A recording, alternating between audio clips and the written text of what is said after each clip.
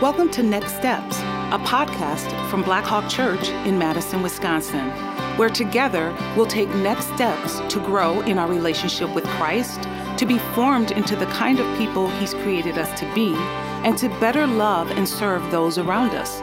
Let's jump in. All right, well, welcome back for another episode of the Next Steps podcast. Hope everyone's having a good week so far. With me today are pastors Tiffany Malloy and Adam Penning. How are you guys doing? Good. Glad to be here. Yeah, this is good to be here, fun. Chris. Adam, I'm glad you're here today. This is fun. Yeah, fun to be back. Yeah, Adam is our downtown pastor, so shout out to everyone in our downtown congregation. You guys know that. You know Adam, and obviously Tiffany and I are on the podcast all the time, so we won't talk about it. But it's good to have you back too. It's been it's been a few weeks since I've been on, so it feels good to be back in front of this microphone. Yeah, so awesome. Well, hey, for the sake of time, we're just going to dig right in. We've got some big questions to kind of talk through, coming out of the message on Sunday about exile and God's judgment and that kind of thing. So we'll talk a little bit about some things that correlate with the message, but then also turn the corner a little bit and talk about just what exile might mean for us today. There's maybe some similarities, obviously some differences too, but some similarities in what it looks like for us to live as Christ followers today. So, but first question, you guys. So on Sunday, we dug in a bit to whether God is he constantly angry all the time? Or maybe there are healthier ways to view who God is. I always think of, it's been a while since I've read this, but I always think of, there's this famous sermon called Sinners in the Hands of an Angry God by Jonathan Edwards. That really, he's probably one of the most prominent American theologians in our history. And so that sermon in particular has had a huge impact, I think, on Americans and our view of God. If anyone follows Beth Moore on Twitter, she just had a series of tweets maybe a few weeks ago about some of that sermon and that kind of thing. So it's had a huge impact. But to get a little more personal, I wanted to ask you guys, what does it look like for you in your own lives to sort through your own view of God? Is he, or has he been at times in your life this sinners in the hands of an angry God type of God who's vindictive and ready to snap at any moment? Or maybe he's all his grace, everything is fine, don't worry about any of that stuff, or something in between. What does that journey look like for you guys of kind of sorting through how you view kind of this character, this attribute of who God is? Well, I think for me, if I just jump right in, so I came to know Jesus in 6th grade. It was a great church, really good, healthy church. Also, I think it was just the cultural moment where evangelical churches, some evangelical churches talked a lot about, it was the days of judgment houses and Left Behind and revivals of bringing in preachers to scare you. So that was very effective in my life. And so I came to know the Lord in a revival. Just being real, right, because there's this image of hell and God's anger against, it was scary to me, and I wanted to be good. I was a freakishly good kid. I realized, no matter how freakishly good I am, I'm still not good enough to please God. And so that was what God used, and that's great. So I think it's been a journey for me to figure out, okay, so that's how I first came to know God and believe that was maybe something that was the biggest part of his character. And so I think over the years, God's just used different kind of situations and different things to help me see different facets and to, I think in different seasons, I feel you see God a little bit differently, and that's good. He responds to what you need in those seasons. And so I think for me in this season, past 5-10 years, it's been hey, he's a God that's with me. And he's, of course, he doesn't love sin and blah, blah, blah. But he's a God that's with me and present and he loves me and he's gentle and kind. And I think for me, that's what I've needed in this season. And so I think it's just been a journey, I guess, is what how I'd summarize that. Yeah, thanks for sharing that. Adam, what about you? Yeah, my probably the context I grew up in was a little different than that. So I grew up in a much more kind of traditional context for church. We did church stuff every Sunday, but my view of God was not legalistic in the sense of like the fire and brimstone kind of God, but more in the sense of like, oh, there are a lot of rules and expectations for how you live. And my view of God was very much like, well, I know he loves me, but I don't know if he likes me.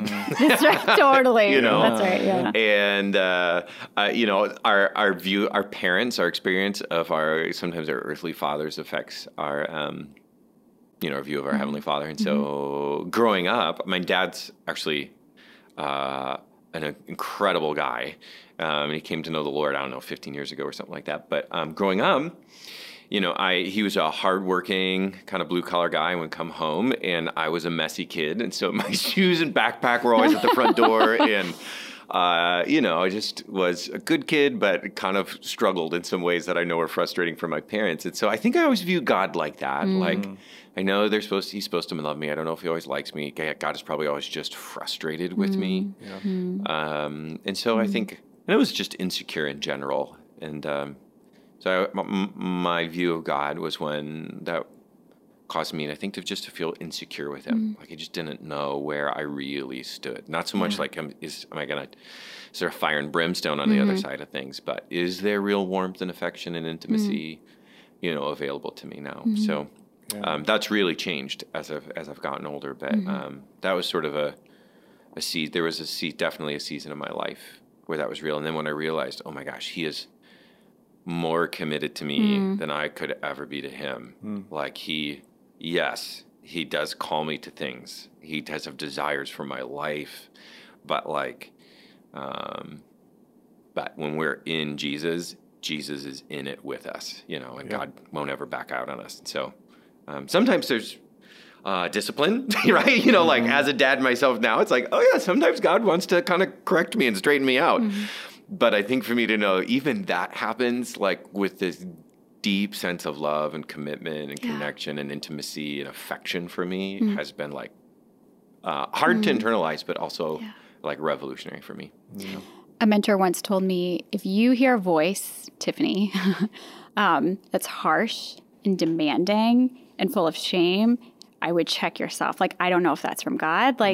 Like God's voice might be very pointed and convicting, and right, like but it's kind and gentle. It'll get louder, but it still has this feeling of gentleness and kindness that leads to repentance. And so I think that's that's reminding me of what you're talking about, of being able to discern that voice that we assign to God. That's good. Yeah, I think. What is it? Satan's called the accuser of the saints, right? You know, the Holy Spirit convicts us, but feeling convicted, like, oh yeah, is different than feeling accused. Yeah. And I think Romans 8 also talks about there's no condemnation for those who are in Christ Jesus. And so even when God might convict, there's there's still no condemnation. And I just think that's that voice in your head, you know, discerning where that's coming from is. Yeah. I don't know if Jonathan Edwards maybe could have gotten that advice from his spiritual mentor, and maybe would have given us a little different sermon for. Yeah, come on, Jonathan. Just kidding. Thanks for sharing all that, you guys. That's really helpful. I think, Tiffany, I relate to your story, thinking back to the felt boards with the Bible characters, and maybe there was fire involved with it, or that sort of thing. But I'm also sadly. In my experience, that wasn't something just of 30 years ago, but I've even experienced as recently as our time in Denver. I told the teaching team this story as we were kind of chatting through what this message could look like, where when we first moved out there for seminary, we were in a very popular kind of hip church, and the pastor was talking about how God is like a sniper, just waiting for you to slip up, and then he was going to take you out. And the whole teaching team was like kind of giving me the look that you guys are right now. Like, what? Like, you did not hear that. But again, like, that's still what some of you listening are hearing, that kind of thing. And it's hard to sort through that. I think for me in my own journey, I didn't talk a lot about my own personal journey through this, but that's why I kind of did this tangent in the message of going at this view of who God is, because I think so many of us, myself included, are still sorting that out and working through that. For me, that really came to a head probably 6 years ago when I started preaching regularly, and all of a sudden, like, all these things that I thought were like good theology, and it wasn't like blatantly wrong, but it was all of a sudden like I'm preaching the gospel and using certain language, and it's all of a sudden like, well, I carry a certain amount of authority and people are listening to me. Is this really like what I believe about who God is and how I want to communicate things? And so I felt like I kind of went back to the drawing board in some ways of like trying to more faithfully kind of communicate some of that stuff, reevaluate who God really is. And it kind of led me down this path and on this journey. So if that's you, continue to press in. There's a lot of great books and things like that out there, just kind of working through some of this kind of stuff. But hopefully you hear that God is for you and loves you. So, All right, you guys, switching gears a little bit. We're going to turn a corner here. On Sunday, we also talked about how the Israelites, they were exiled in 722 BC by the Assyrians, and then again in 586 BC by the Babylonians. But in a different kind of way. I know there's, again, similarities and differences here, but there's a reality in which even we today are living as exiles in a land that's not our own. The Bible even uses that kind of language. So what does that mean for us? Are there things that we can learn from how the Israelites approached their own exile that can help us faithfully follow God today? Or just kind of what does it look like for us to live as exiles in a foreign land? Adam, you want to jump in on that? Yeah. We just, before the podcast started going, we started chatting about this, and it was really good. And we were like, we got to stop talking because this is good. We want to make sure we record it. I do think it's important to kind of remember, like, we do have sort of a different relationship with God, both like in history and our place, like the blessings and curses promised in like Deuteronomy 28, like they don't belong to America necessarily. There really is, God has a unique relationship with Israel, like in real kind of historical time, redemptive history. And I just think, sometimes we can like read in a little too much, like, we're in exile. And I was like, no, we're not in exile like that. But the scripture definitely does say we are still aliens and strangers, right? Like the earth is not our home. Does Paul say we're not in Romans, like not to conform to the patterns of the world. Like, so we do often feel really displaced, right? We do feel like we don't fit in. And it's hard to, I think, live in a place with that kind of like, I don't know. I guess it is sort of like a feeling of insecurity. Like, where do I fit in? Do I fit in here? Should I try to fit in here? All those things. That's hard. Mm-hmm. Yeah. The word posture came to mind even as you were talking, or a little bit before that. How did they approach their time in exile? Like, is there a certain posture that we can learn from them? Of just how, like, so they're at rock bottom. They're in the land of their oppressors, and yet not perfectly, but in different places in the story, we see them digging in and trying to turn back to God and living in a faithful way. So, I don't know. Do anything come to mind of the way that they approached their exile, the posture with which they approached it that maybe we can apply today too? Mm-hmm, mm-hmm. Yeah. I mean, I think one really interesting thing about like some of the exile passages, one fundamental thing is like, what is Jeremiah? He's like on the banks of the river Babylon, and he has this crazy vision, and it's like God is on like a mobile throne, not a mobile home, but a mobile throne. And even just a reminder, I think that's actually pretty powerful to remember, like, even when life was rough, where they have no power, where they have no cultural place, that God is like, would very clearly say, no, I'm still here. I'm still with you. I'm still in it with you. And I think that sort of reframes a whole posture. Like when you feel displaced, that you're like, okay, I'm still not alone. God's still in it with me. So I think that's one thing. And then what's the Jeremiah 29 passage? Yeah. It's like, behold, I have plans for you, good plans for you still. Like, build homes, marry off your kids, like plant things. Plant gardens, eat the produce, right, totally. Yeah, pray for the city you're in. Seek the peace or the shalom of the place, which I've placed you, which is really interesting. Like, they're in the land of their enemies, right, that have, like, probably murdered a lot of their people, their family, taken them away, and yet God is like, no, I want you to bless them. Like, I can only imagine what that would have sounded like. But even in their exile, God is using them to bless the nations in like the way that he originally intended them to. So that's interesting. I think of the book of Daniel as well, where, yeah, like you were saying, like, I'm still here. I still want you to follow me. And so we see this posture of Daniel and his friends of still being obedient to Yahweh above and beyond other kings and that kind of thing. So yeah, there's all these little things that we see as we continue to read those other prophets and things like that. That's really interesting. Yeah, there's a rabbi, like the sort of the United Hebrew Congregations, like of the Commonwealth of England. There's this professor, philosopher, Jonathan Sacks, and he talks about not just from Jeremiah 29, but when he thinks about the story of the people of Israel from way back through the scripture, especially in exile, he's like, we've always chosen to be people who were like a creative minority.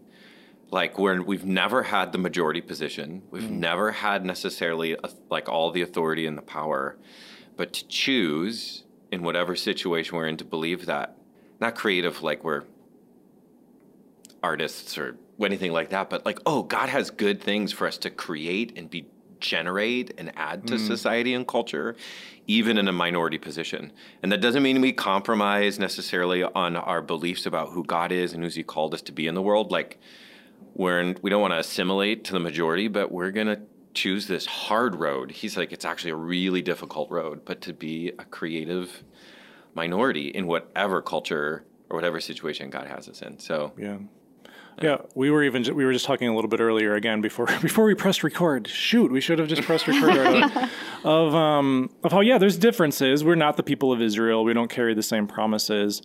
And yet, for many of us, I don't know whether you say something shifted in the last 10 years, the last 20 years. Some of us grew up in a society where just being a Christian, going to church carried a lot of like social power or status or that kind of thing. Being a pastor 50 years ago was a lot different than now. Now I'm like, my neighbor asked me and I'm like, I work for a nonprofit. That's what I say at first until I get to know them, because I just don't know what they're gonna think. And that's maybe an overstatement. Maybe I'll tell them, and I want to be open about that too. At the same time, there's no getting around the fact that like people just view Christianity different now. We probably feel more like exiles in America than ever before. So what do you guys think? Like, how does that change just the ways that we engage with the world, even how we approach discipleship? I think about the fact that, like, I think for many years we came to church, again, assuming people would, like, just come along with us, that everyone was going to church, that kind of thing. But now things are different, and we need to engage in the world in a different way. We have school systems that don't hold all the same beliefs that we do. We have schools, and when we go off to higher education, college, grad school, that kind of thing, that don't hold all the same beliefs that we do. So how do we deal with that when it comes to discipleship and continuing to be formed into Christ's image? How do we do that as exiles instead of, kind of a place of privilege in society? Yeah, man. I think a couple of things you said that are good to highlight. I'm like, it's just our own expectations. Like if I expect to be weird, then it's just easier to be weird. I do think sometimes like, the Christian, like our relationship with money and power and politics and our sex ethic, there's so many things that culturally are just weird. And there is something that's like, when we feel insecure about being weird, there's so much more tension. I do think there's just something powerful about just owning that we're going to be different. Mm-hmm. But when it comes to our formation and the response of our heart, I think it's easy to be. Yeah, I think it's easy to there's postures that sometimes come out of us that are very natural, right? Like fight, flight, and freeze are natural responses, right? So Christians sometimes when we feel out of place, we can power up and want to power over and fight, or we want to run away and hide and form all of our own little Christian subcultures. You know what I mean? where it feels safe and secure, or we freeze, where we try to like blend in or try to assimilate too much to the culture around us. I think all those are really natural.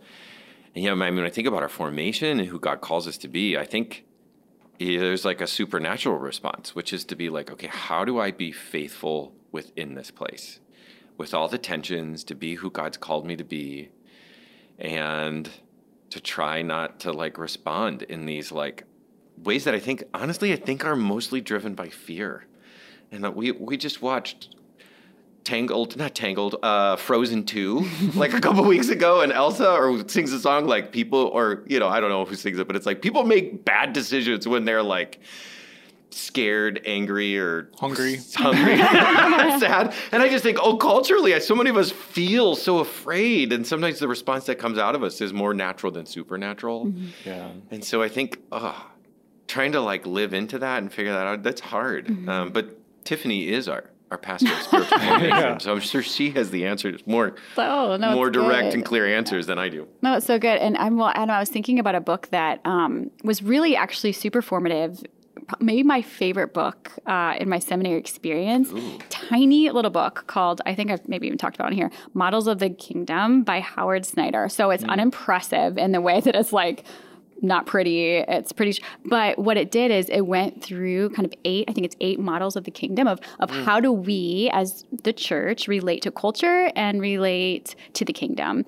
And so as you were even describing some of those reactions, like that is actually some ways that people even view scripture. I mean, because he's pulling out like, hey, here's for these people, here's why they believe that this is how the church should relate to culture. So it was so fascinating because I think it opened up my eyes to like, oh, we're all wearing different lenses. And even thinking about our community, right? Like most people who are listening to this are Blackhawkers, right? So like what is the lens that we've decided to kind of how we view our culture, right? Like we want to love Madison. Like that's a posture that we want to do because we look to Jeremiah 29 to say, no, we want the flourishing of our city for the sake of the kingdom. And so I think that's just real. I mean, I think what you said is really important because even as we talk to different maybe neighbors that are Christians that go to different churches and they have different views of how they see like their relationship with culture. Wow, like that's different, and sometimes that can be really confusing and cause a lot of conflict. And so, I don't know. So, if anybody's interested in this conversation, I'd really recommend. I think it's a fascinating read. But I think exactly what you're saying, right? Like, how are we being formed? Are we being formed primarily by the school system, by culture, our friends, TV, music, all these things, and or are we being intentional about being in the Word and spending time with God, which is so right. It's like the easiest answer. It's like, but like how many of us, right? That's hard to do, and even the power of community. Like, I even thinking about your family, Adam, even like anecdotally, right? So one of the things I think you talk about is like, we're weird. That's fun. So the Malloy family also we have a song. It's fun being weird. Are you like, I'm not going to sing it. It's actually, I'm like, I don't like this song, you guys. But this is like, it's an identity of like, if you feel like you're not going to fit in because of some of these things, then there's actually, you build community around it. And then when we heard like, oh my gosh, the Pennings also identify as weird. Like there's this like, community. There's this like, well, we can be weird with this other family. Like that makes it easier to be weird, which is weird as kind of a, whatever weird word. But the idea of like countercultural, right? If we can be that together, and if you have people in your lives who are like, yeah, the way we're choosing to spend our money, or the way we're choosing to buy a house or not buy a house or car, like if I can do it with other people who get the why, it just makes it a little easier. Yeah, right. Man, if you're alone doing that, it's impossible. It's impossible.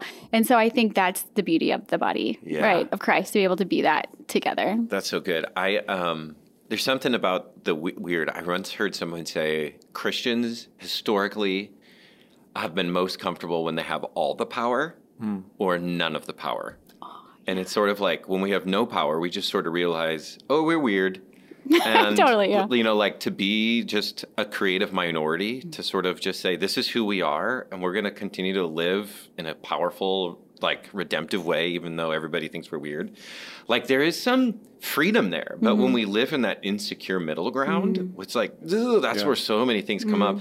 You know, the school system has come up a few times. And I'm like, there is, boy, if you're a parent, school-age kids in Madison, this is also a hot topic.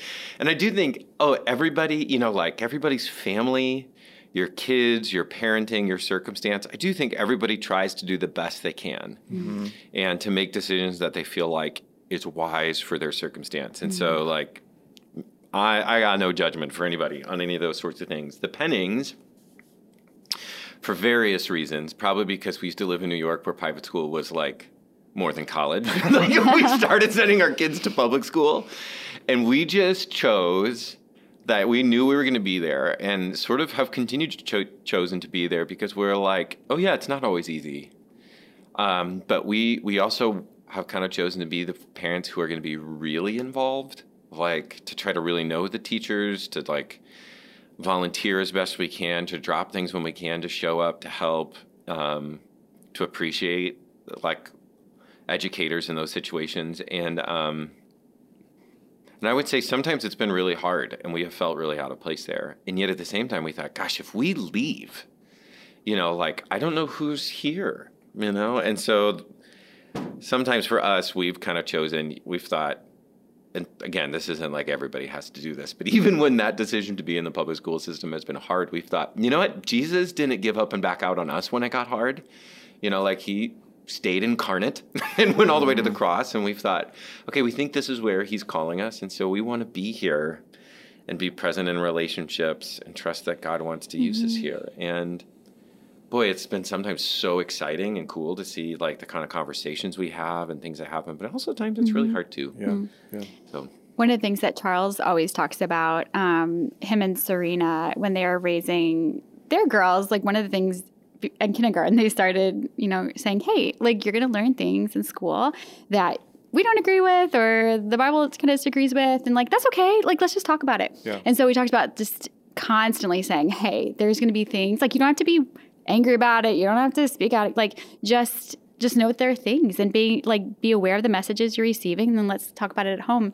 But then I was talking to a friend whose kids go to a Christian school, and she said, "Yeah, we have to do that too." So it's not like right, it's everywhere. And I think that's actually we as adults too. Like, how great! Like that would be a great thing for us. Like, hey, as we go about your day, like there's going to be things and messages that you receive, values, and you know that you actually we don't agree with. And so let's talk about them at home with your community groups and, you know, in the relationships that you have. Oh, man, I actually think some of the things that are most blatant, that feel like there's the most tension we have, are not the most dangerous to us as Christians. So sociologists talk about how culture, most of the time when we talk about culture, they're like invisible, really powerful sort of forces, ideas, ways that we relate to each other that we're totally blind to. And so and those are the ones that actually affect us the most. And so it's good to have conversations about the things we see, but to be try to be discerning, you know, there's this nerd moment, like Friedrich Nietzsche. You guys know, his philosophy, nihilism, life is meaningless, so take the power, grab it, it's us or them. It's not... It is it's a secular kind of Darwinistic view of the world. And I had this professor in seminary, he goes, actually, today in America and in the church, that's actually the dominant philosophy. Even in the church, it's not the philosophy of Jesus, it's the philosophy of Friedrich Nietzsche. And he's and that is always shaping us. It's shaping our public discourse. It's why we're always so afraid and trying to take the power and us, our kids, our generation, you know, what's going to happen. All that fear doesn't come from the way of Jesus. Yeah. And I just think, you know, as we feel like exiles in the world, yet Jesus never promises that we will win a culture war. I think we're supposed to be engaged in the world we're in. But I think what he promises is that he will see us through whatever cultural circumstance we find ourselves in. That the Holy Spirit, when there would normally be fear and anger and destruction, he can bring life and love and hope and peace in those places. And that someday he will carry us safely all the way home. And someday he will usher in the kingdom all the way. But until then, we have to sort of live, I think, with this posture of like humility and grace towards the world that's around us, while still holding on to truth and believing that God has us here for a good reason, and that there's a good things that he wants to do in our world, even if we feel like aliens and strangers and exiles and weirdos, in the middle of it. Yeah. I love this conversation. I want to get back to something you just said in like 60 seconds, but yeah, this formation piece, it sounds cliche, like read your Bible, that sort of thing. But I always think of Romans 12. So Paul, we always think Romans is like this big theological magnum opus book. And it is, right? Like it can be, but I think ultimately what he's doing is he's writing to a church, a community of people who are really different from each other, and they're learning about what it means to kind of live in exile in this empire, in this city that has this really strong cultural pull. And so when he makes a transition in chapter 12 to talk about really practical things, the first thing he says is be renewed by the transforming of your minds. Like Paul, more than anyone else, knew that like culture is powerful. Like you can so easily get swept into the stories and the narratives of things happening around us. So we need to be daily soaking in the story of Scripture, soaking in the words of Jesus, all that kind of stuff. Otherwise, we can easily get caught up in that. But Adam, I love what you're saying. Like ultimately, the rubber meets the road here. Like probably all Christians all throughout America, more or less, believe the things that we're talking about. Like we're very different than the world around us. Like that probably hits different in the South than it does here in Madison or that kind of thing. But the difference is like, what are we going to do with that? Are we going to fight culture? Are we going to be against it? Are we going to fear? Or are we going to continue to have this posture of radical love and compassion and serving our community and that kind of thing? And at least at Blackhawk, that's always been a posture that's meant a lot to us. We're not at odds with our city. We love our city. We want to find the things that are good about it and come alongside organizations that are doing great work. We want to love people well, serve people well. We're not trying to enter into a culture war with things that are going on. And so that's a different posture than some people grew up with or that other churches have. And there's nothing maybe right or wrong about that, but that's kind of where we've landed in the way that we try to do things, which I really love. I think there's something to that of trying to hold on to that radical love and compassion in the midst of a world that is really easy to kind of get swept away in or to fear things that are happening around us or that kind of thing. So, any other thoughts to add on to that? Well, I think that's good. When I think about formation, I mean, I'll just say, there are blatant things where we feel friction with the world around us, right? Those ones are easy.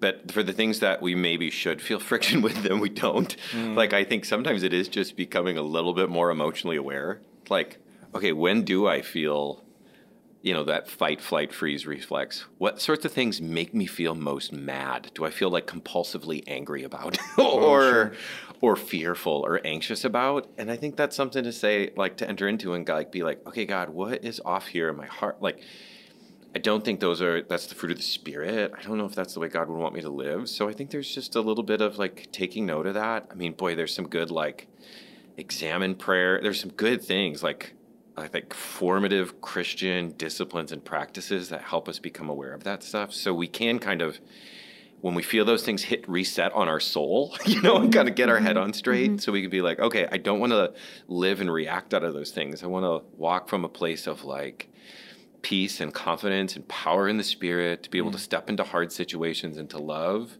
to hold both grace and truth, and not to want to blow up the culture around me, but to try to bring some beauty and flourishing that I think only maybe the gospel can bring to those spaces. So, yeah, thanks, you guys. A lot to think about. We are just scratching the surface of all of this. There's, again, as usual, entire books and talks about all of this kind of stuff. So a lot more that could be said, a lot more that we wanted to talk about, but for the sake of time, I think we'll wrap things up there. We in the weeks ahead, we're going to be shifting gears a little bit. beginning in March. We're going to do a little mini series just about walking with God and what it could look like to be formed by Him, common kind of obstacles that come up when we're trying to pursue Jesus, kind of some stage of life things. Following Jesus can be different when you're in your 20s compared to your 50s or 60s or 70s. So we're going to try to dig into some of that kind of stuff. So a little bit different as we get off from the sermon series a little bit, but we hope that you guys will enjoy that as well. Tiffany, Adam, thanks so much for joining in on this conversation. Hope you guys have a great week. And everyone listening, you guys have a great week as well. We'll see you on an upcoming Sunday or online as you worship with us. Have a good one, and we'll see you next time.